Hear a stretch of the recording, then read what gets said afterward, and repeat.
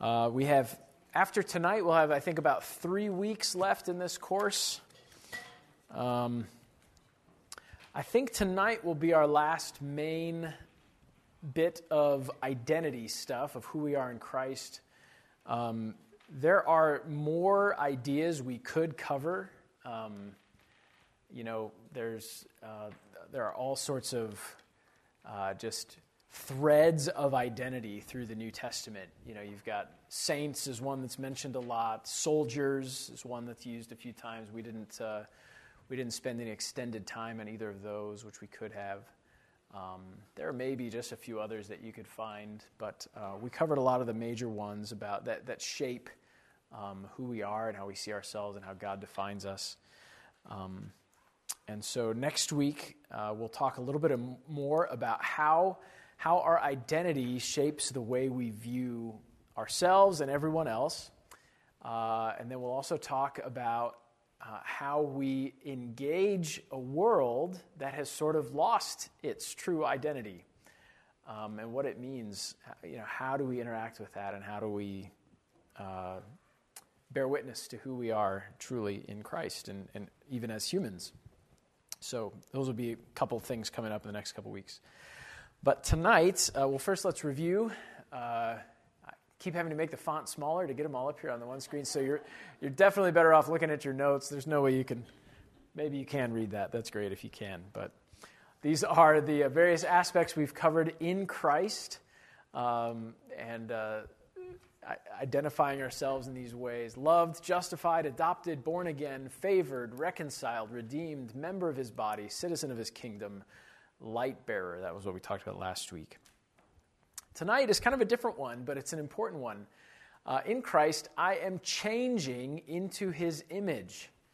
And this is related to our identity as saints. It's related to our being sanctified. There are a number of aspects of our Christian identity that is stated in Scripture as if it's done, and yet it's also a work in progress. So we're saints, we're set apart, we're made holy, and yet we're also being sanctified toward that goal. And it won't be completed until we see the Lord, and we're with him, we're glorified forevermore. So this is one of those aspects where we're a work in progress. We're moving toward a goal. And the goal is such that it's stated that it's done, right? We're saints, we're holy, we're righteous. A number of these identity traits that we've talked about are things that we look at ourselves and we're like, okay, I know God says that about me, but is he seeing the same thing I'm seeing here? This doesn't quite add up. And it's because God sees what he made us and what we are becoming, right? So some of these things look ahead. And of course, some of them are invisible theological concepts too. But at any rate, we are changing. And so I want to think about the implications of us as people who are changing.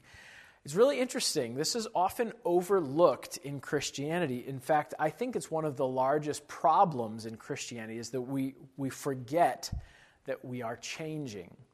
Let me try to give you a few examples to understand what I mean. We often look at others around us. So when we think of the problems in our lives, we look at things outside of ourselves, right? They need to change, right? So what's the problem in this scenario? Why is this relationship broken? Well, they, right? If the sentence begins that way, what I'm doing is I'm saying, I'm doing pretty well, actually. They need to get their act together, right? So we forget. I am changed. I'm in need of change. God is changing me. I'm not standing here before you showing you exactly what Jesus is like, so therefore, I'm a work in progress. I'm still changing and growing. A lot of marriages struggle in this category because one spouse sees the issues of the other spouse and their need to change, but looks right past their own issues, their own need to change. And there's no humility or repentance or effort to work on the things God is seeking to do in them. And so because we don't see our own need for change as a big deal, we become impatient with others, right?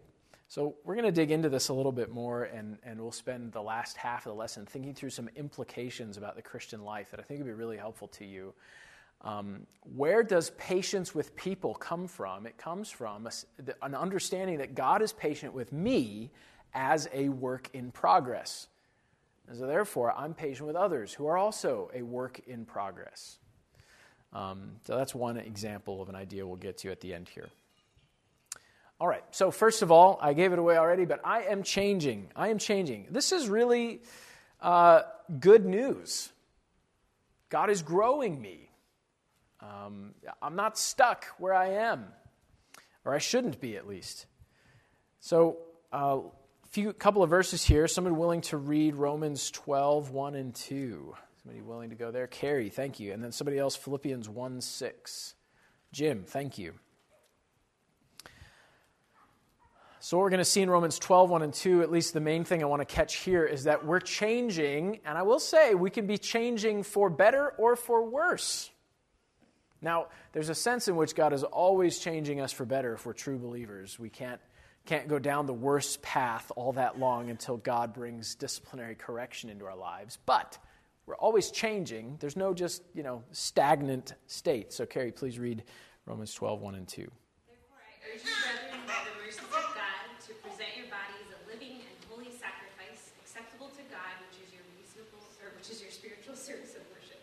And do not be conformed to this world, but be transformed by the renewing of your mind, so that you may prove what the will of God is, that which is good and acceptable to God. Okay, so, there's tons of stuff in these two verses we could draw out and dwell on tonight, but I just want you to notice, do not be conformed to this world. So that's a possibility, that I'm changing, I'm just being conformed to this world. He says, do not be conformed to this world. Instead, be transformed by the renewing of your mind. And we're going to think a little more about what that means through some other passages here. But, I can change for better or for worse. And that's something that can be true in my life. I can kind of be drifting in conformity to the world, or God can be transforming me as my mind is renewed, I think, through Scripture and living in God's will. So, those are two possibilities. Next, Philippians 1, 6. Jim. And I'm sure of this, that he who began a good work in you will bring it to completion at the day of Jesus Christ. Okay, so God has promised to complete his work in me. He's promised to complete his work in me. Now that will be fully completed when Christ returns. We're caught up with him in the cloud, and we'll be changed into his image, glorified forevermore. So that's the full completion of that work. But I think that also applies to our present condition as we await that day, that God is continuing this work in us, which is super encouraging. So God is at work in your life. Just pause on that fact for a moment. Right? All the things going on in the world, the God who holds every star in place, every planet, who knows every detail, everything going on, holds the world together. He is aware of your life and the details, and he knows your strengths, he knows your faults, and he's got a plan laid out of how he's going to start refining you in different areas and growing you to be more like Jesus Christ. How cool is that? He thinks of you and works on you. So he's promised to complete his work in me. I'm changing. So let's think a little bit about how I change. I'll go ahead and assign these passages here, and then we'll work down through them. Who will take 2 Corinthians 3:18 for us? Renee, thank you. Let's see, 2 Timothy 3:16 and 17. Dell, 1 Peter 2, 1 through 3. Jennifer to the right, or Jennifer Graham, thank you. I can't. Oh, it was 1 Peter 2, 1 through 3. Yep. 2 Peter 1, 2 through 4. Kevin, thank you. James 1, 21 and 22. Jennifer Tylavsky. There we go. The two Jennifers there. I can't even say like red hair. There's a guy, no, just... yeah. Got to go with the last name. All right, Ephesians 4, 20 through 24. Linda, thank you. All right, quite a few passages here that we're going to. So letters A through D actually are intended to form a complete sentence explaining kind of how we change. How does this happen? Okay, so let's start with 2 Corinthians 3:18. We all, with unveiled faces, are reflecting the glory of the Lord and are being transformed into the same image from glory to glory. This is from the Lord who is the Spirit. Okay, so we're being transformed from glory to glory into the same image, into his image. Who is doing this? It's the Lord, or specifically God's Spirit. God's Spirit.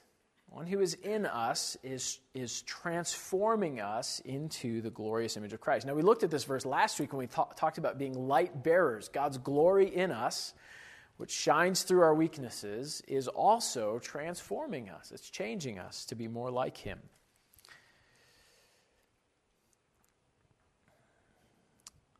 So God's Spirit is at work in us. All right, let's go next to 2 Timothy 3:16-17. Dell, thank you. All Scripture is inspired by God and is profitable for teaching, for reproof, for correction, for training in righteousness, so that the man of God may be adequate and fit for every good work. Okay, great. So letter B is that God's Spirit uses God's Word. The Word is what God uses to begin to shape us into the image of Christ. And I think you could actually make the argument that's one of the things he's talking about in 2 Corinthians 3:18.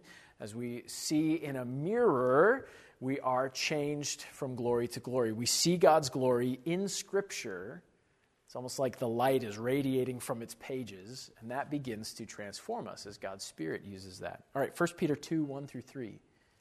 Therefore, laying aside all malice, all deceit, hypocrisy, envy, and all evil speaking, as newborn babes desire the pure milk of the word, that you may grow thereby, if indeed you have tasted that the Lord is gracious.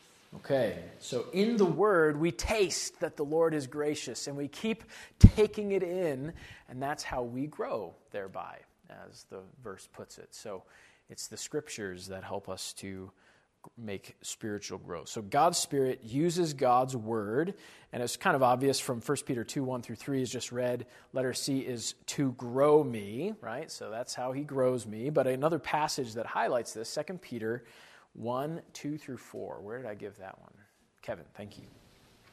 Grace and peace be multiplied to you in the knowledge of God and of Jesus our Lord, as his divine power has given to us all things that pertain to life and godliness, through the knowledge of him who called us by glory and virtue, by which have been given to us exceedingly great and precious promises, that through these you may be partakers of the divine nature, having escaped the corruption that is in the world through lust. Okay, so again, really packed verses here. We can't break down everything.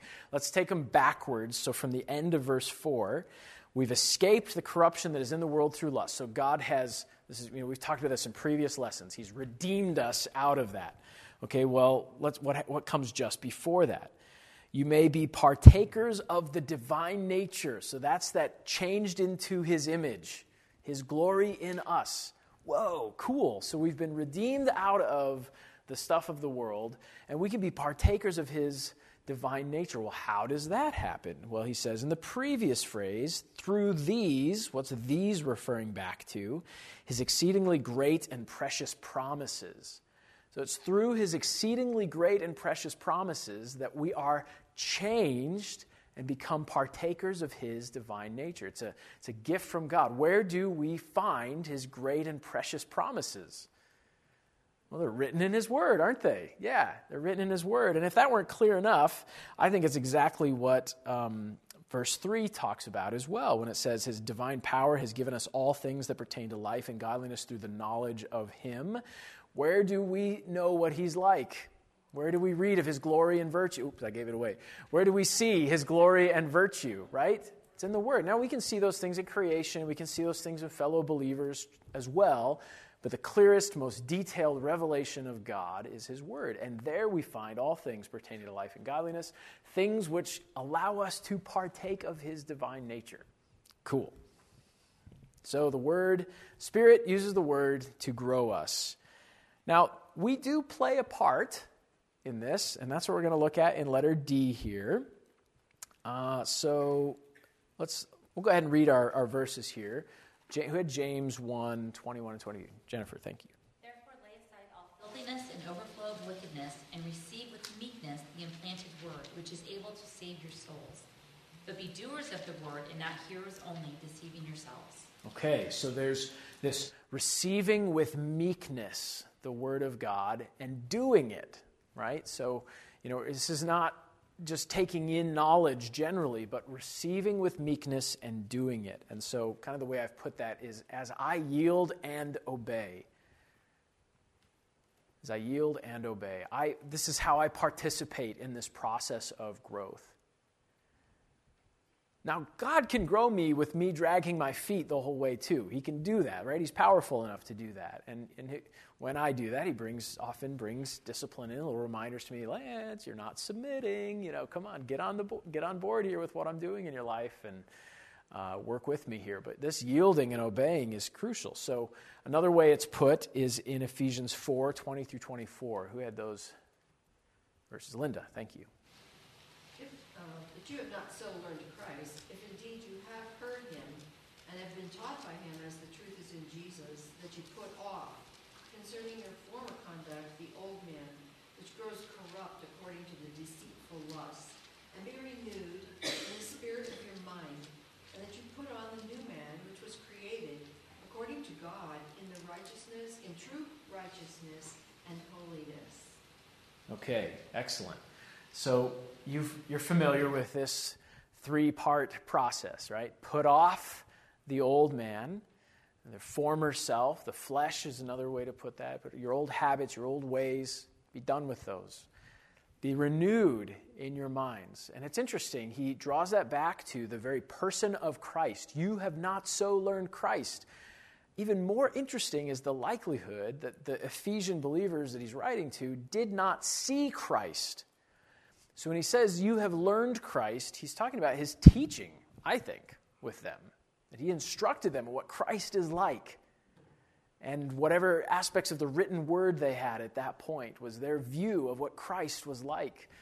And so that's where their minds were renewed. See what Christ is like. That's what we need to put on. And then put on the new man, Christ, in true righteousness and holiness. So that's that process. Put off, change your thinking, put on.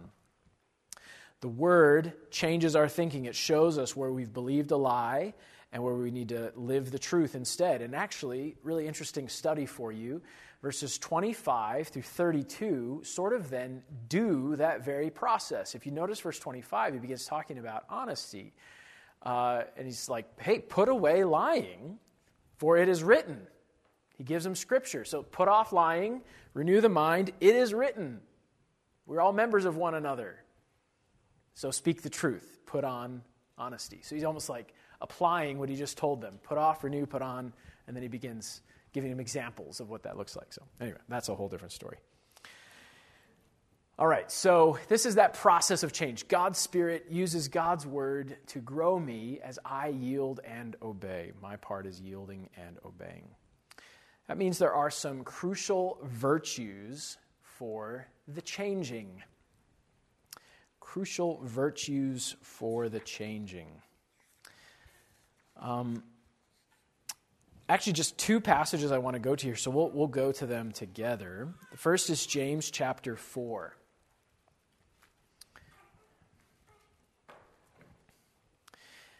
I'm actually not going to read every verse. I'll try to give you the overview of what's happening in this text, okay? So just sort of follow along with me. Verse 1 draws this question, where do conflicts come from? You're getting in a fight. Where does it come from? And he says it's from your pleasures. And so he breaks that down further in verse 2. You lust and do not have. You murder and covet and cannot obtain. So it's this self-serving, I want what I want and I'm going to get it. Verse 3, he brings up then even their selfishness. When they ask, they just ask so they can just spend it on themselves. What's the problem? Verse 4, he calls it spiritual adultery. They're worshiping themselves and their desires rather than worshiping God. Therefore, they're enemies with God, he says in verse 4. Okay, so basic ideas 1 through 4 is a major heart sin problem, idolatry, worship of the wrong thing. So then the question becomes, how do we change? Okay, so starting in verse 5 begins this process of change. Verse 5, I think, describes conviction. The Spirit of God in us senses our idolatry, convicts us of that, and says, no, you are the Lord's. He deserves your worship. Don't worship this idol. Don't worship yourself. Don't worship your desire, whatever it may be. Come back to the Lord. So the Spirit in me yearns jealously, and that's where it all begins, this conviction. Ooh, that was wrong, and I know it. So it starts there. Verse 6, what happens next? God gives grace. Isn't that sweet? I love that. He gives more grace. Where sin abounds, grace abounds more. So already with his Spirit, he begins to pull me back. And he just, though I don't deserve it, I haven't repented yet, he pours on the grace. And then there's this beautiful principle. God resists the proud but gives grace to the humble. So there's the first virtue that we want to have when it comes to change, humility.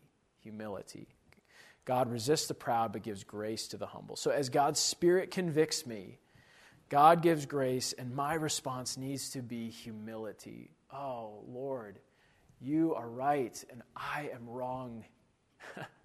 Forgive me. I get low. I put myself under his authority again. And there's more grace as we humble ourselves. So that's, the beginning of this process. And verses 7 through 10, I think, sort of break down more specifically that process of humility. It's submitting to God. I'm resisting the devil. I'm saying no to what it was that just led me astray, my idolatry. No longer. I'm done with that. And the promise is that by God's power, the devil will flee. I can say no, and there's victory there. Then I draw near to God, and another sweet promise, he draws near to me. There's this cleansing. Cleanse your hands, you sinners. Purify your hearts, you double-minded. God's forgiveness is described there. I return to the Lord. Verse 9 is a right sense of the sorrow we ought to have over our sin. There's something to taking our sins seriously.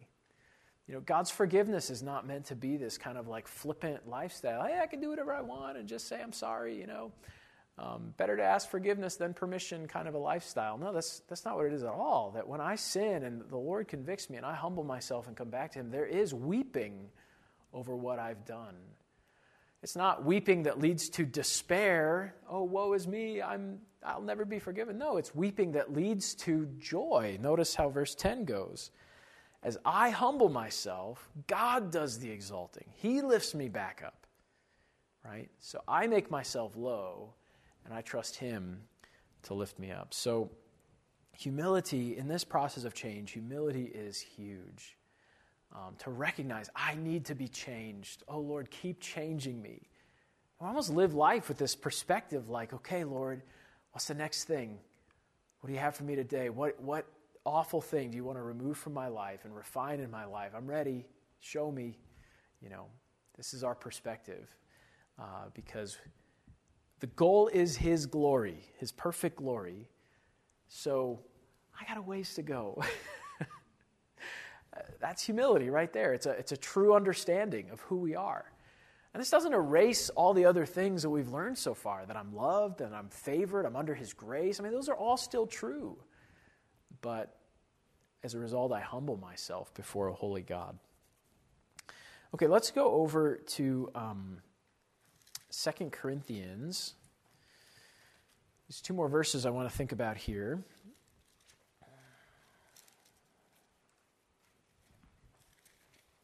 2 Corinthians chapter 7, verses 10 and 11.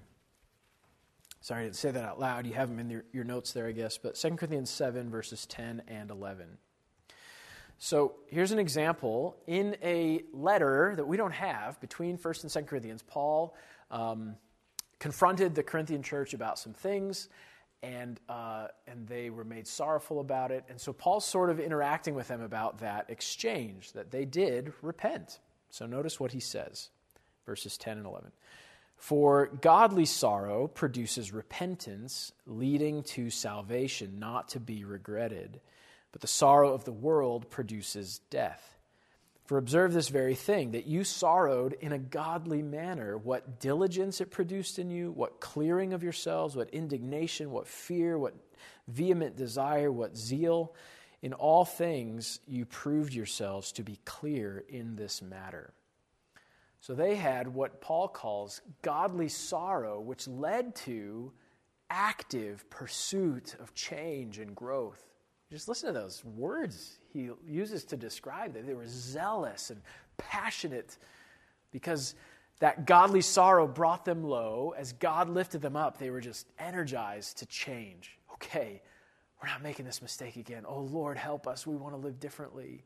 And so they were passionate about growing and changing. So letter B is that godly sorrow. And James described that. Lament, mourn, weep, making ourselves low over our sin. But that leads to, letter C, repentance, heading the other direction. It's a wonderful word because it's not just admitting what I did was wrong, but it's turning and going the other way, right? Which is sort of obvious. Like if I'm admitting that what I did was wrong, you would think we would also turn and go the other way, but it doesn't always happen that way. Sometimes we confess that it was wrong, and it's kind of like, yep, it was wrong, but I think we're going to stay here a while. You know, it's not at all what the Lord wants of us. If it's wrong, then head the other way. That's godly sorrow that leads to repentance and part of that process of change. The final virtue that I'll just mention is not mentioned in any of these passages overtly, but it's faith. And it comes from the idea of the exceedingly great and precious promises that God has given us. And we walk by faith.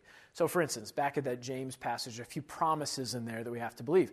God resists the proud but gives grace to the humble. So I have to trust that God will do that. And that when I humble myself, He will lift me up. Another promise I have to believe in this process of repentance. Or another one, that when I confess my sins, there's forgiveness and restoration, right? So there's a number of promises in that process of change that I have to believe. And so faith is sort of wrapped up in that. If you want a verse, you could probably look at Hebrews 11.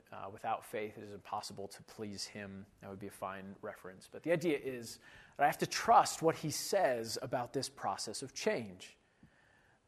That it is good and right for me to confess and to get low, even though it feels awful, right? We don't like admitting our sins or embarrassing ourselves, or we don't like that. We trust that that's good and right, and that God will then lift us up out of that low place. Okay, so there's some virtues. All right, with the rest of the time, I'm going to walk through these implications of being works in progress. Okay? We are works in progress. So, we're thinking about how we interact with one another. You know, the assumption is we're all of us in the room are works in progress. Okay? So, how does that impact the way we interact with one another? Let's see here. Let me hand out just a couple of passages at this point. Somebody willing to take Matthew 7, 1 through 3. Dell, thank you. James 1, 19 and 20. Alina, thank you. 1 John 1, verses 8 and 9. Raleigh, thank you. Ephesians 4, 15 and 16. Michael, thank you. How far are we?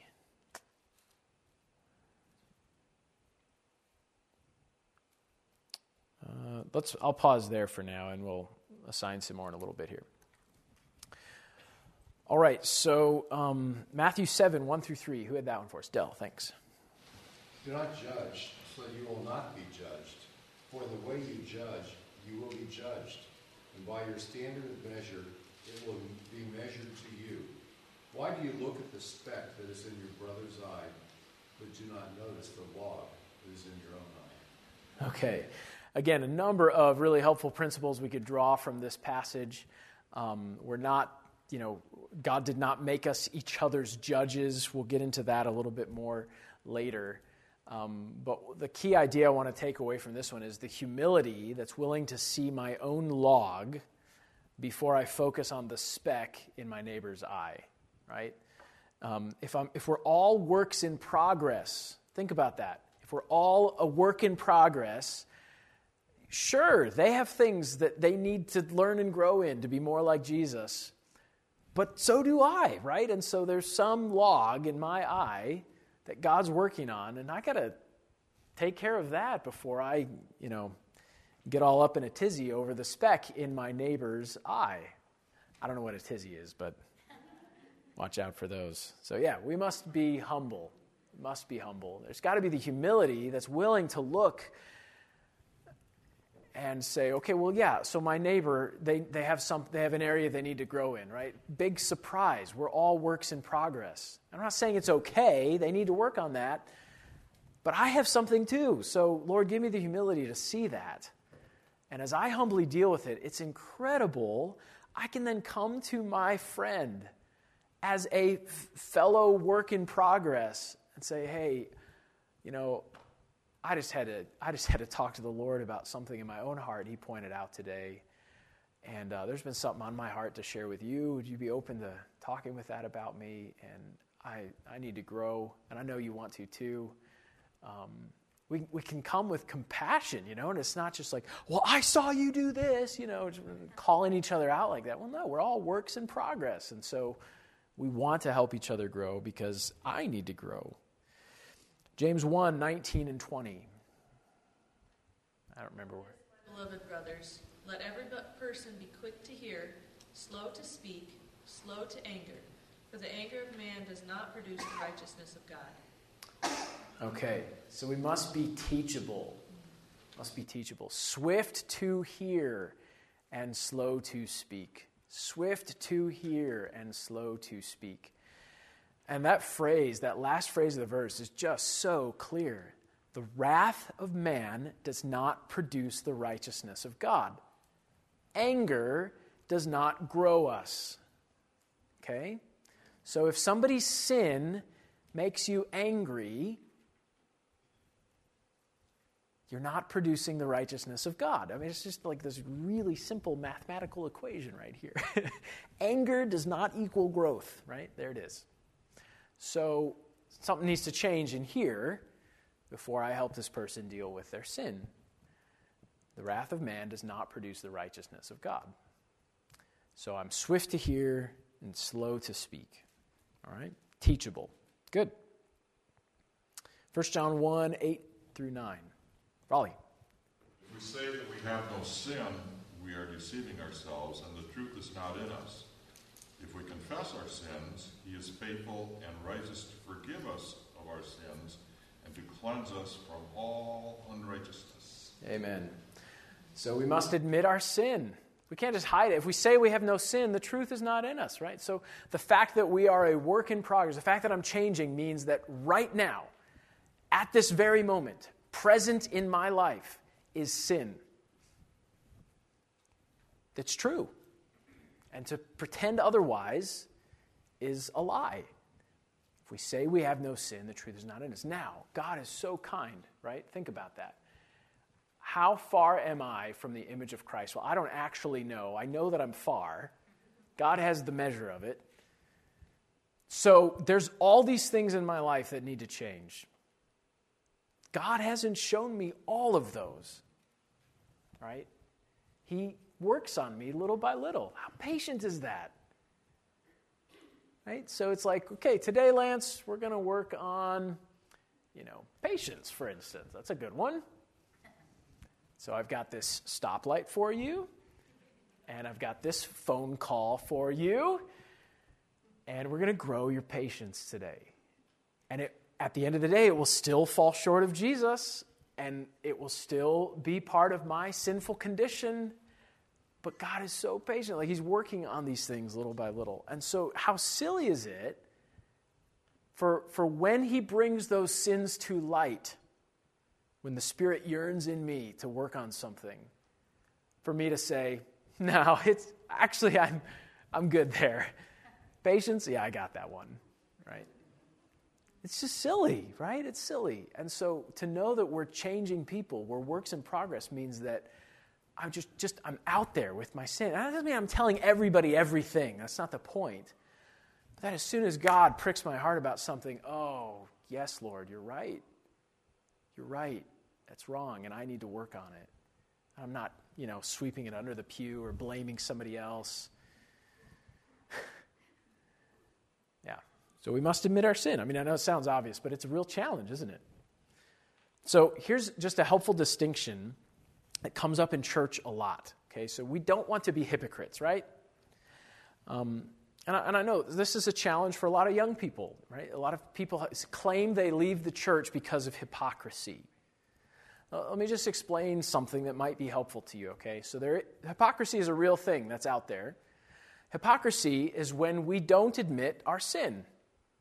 So, we're on our way to church, and just make up an example. We're on our way to church, and we just have the worst attitude in the world. I hate going to church. Why do I have to do this? And if I don't go, everybody will know. So I got to go. I'm stuck going. Thanks a lot, Lord. And so we have this horrible attitude. And so we show up to church. We walk in the door like, hey, how's everybody doing? Great to see you, And so in our hearts is still going on this, I hate being here. Why do I have to be here today, right? So that's hypocrisy, okay? What's going on in my heart without any repentance on my part is different than what's going on my face. However, we are also changing people, which means that I can handle that slightly differently, and it might sort of look the same.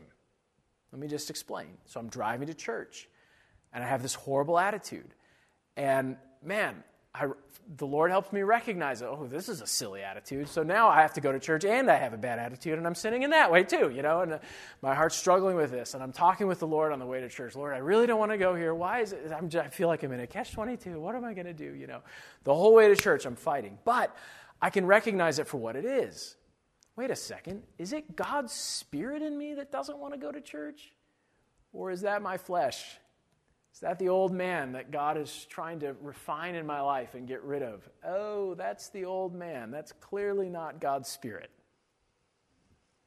So I can see it for what it is. I get to church, and I'm still fighting the battle. I'm walking up to the door, and I'm still fighting the battle. Lord, help me to put down my flesh. I don't want that. I want to go to church. I agree with you and your Spirit. That's what I want. So help me as I walk into church. And I can even enter the doors. And in that moment, okay, Lord, give me grace. I want to be here. And so the first person I see, I smile.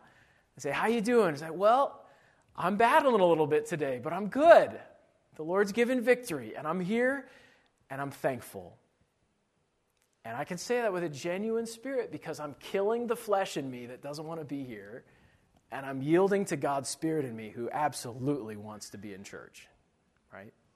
And that can be genuine. It doesn't have to be hypocritical. So there's an honest way to deal with our torn selves, that I have God's flesh and I have my flesh. that was problematic. I have my flesh and God's Spirit in me. And I'm a work in progress. We can be honest with one another, right? And so that's so helpful. We are becoming, not pretending. We are humble, not hypocrites. We're honestly seeking to change, not covering up what's wrong with us. So those distinctions are sort of helpful. Okay, we got to move. So who did I give Ephesians 4 to? Michael. Being the truth in love, we are to grow up in every way into Him who is the head, into Christ, from whom the whole body, joined and held together by every joint with which is equipped, when each part is working properly, makes the body grow, so that it builds itself up in love. All right, so what we see in these verses, again, tons of stuff we could dig out of these here, but each part of the body plays a role in building each other up. And so the basic concept I want to take away from these verses, we need help from one another. This speaking the truth in love is us speaking God's word into each other's lives so that we grow up into Christ. We're easily blinded to our sin. And so our brothers and sisters in Christ can indeed help us see those things. This is the reason we have growth groups. It's an opportunity. I mean, this can happen anytime you interact with believers at church. But it's a specific opportunity for you to speak the truth of God's word into the life of another believer. Now, hopefully that's happening in other contexts too, not just at growth groups. But it's these verses. This is the idea, that we're helping each other grow up into Christ by speaking the truth to one another as we study the word together. All right, I'm going to move quickly through the rest of these.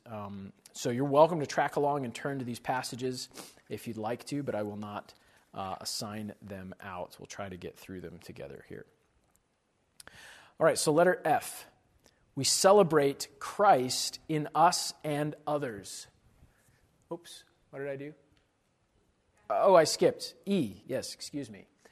We should not become attached to any personality trait.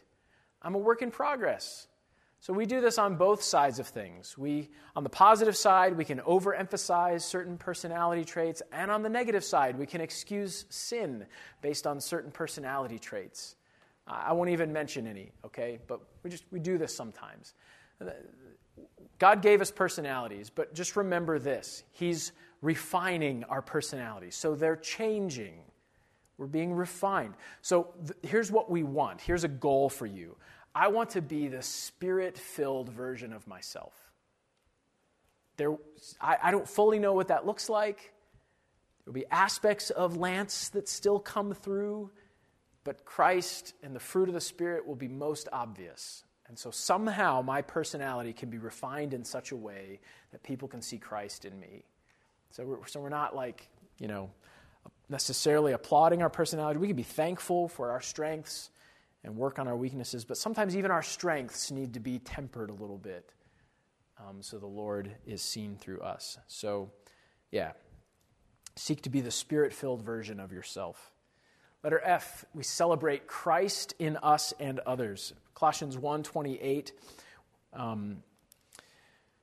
says, where did I put that verse? No, it's missing. Him we preach, warning every man and teaching every man in all wisdom, that we may present every man perfect and complete in Christ Jesus, or something along those lines, as the Augsburger paraphrase there. But we preach Christ, and so I'm looking for him in others. I can say things like, wow, what you did really reminded me of God's kindness. Thank you. Yesterday, when you forgave your sister, I saw God's mercy in you. Thank you. We're looking for Christ and rejoicing when we see Christ in us and in others. Letter G, we should focus on what God is doing in us and others. So, you might have a friend in the church and you've got a list of 6 areas they need to grow. Right? Oh, man. Or maybe a spouse, or maybe somebody else, whatever. But anyway, so you've got this long list of things, right? Well, just remember, God has an even longer list. So the real important question is, where is God working? Where's God prompting their heart through Scripture? Where's God working? That's a great question to ask people. How's God working in your life right now? What's he teaching you? And then as you hear from them, you say, oh yeah, that's on my list too. I'll pray for you, and I want to encourage you in that. Keep working at it. So sometimes we come to people with our list of 6 things, and it is not what God happens to be working on right now. We end up distracting them on these other things, which sure, might need to be done, but where is God working?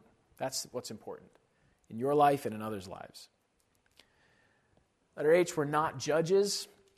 It's just not our role. Doesn't mean we're blind to what's right and wrong. We're light bearers, and the light will reveal what is right and wrong. But when we see what is wrong, we move towards them with compassion and help. We're not judges, we're helpers. Letter I, we're patient helpers. Romans 15, 1 and 2.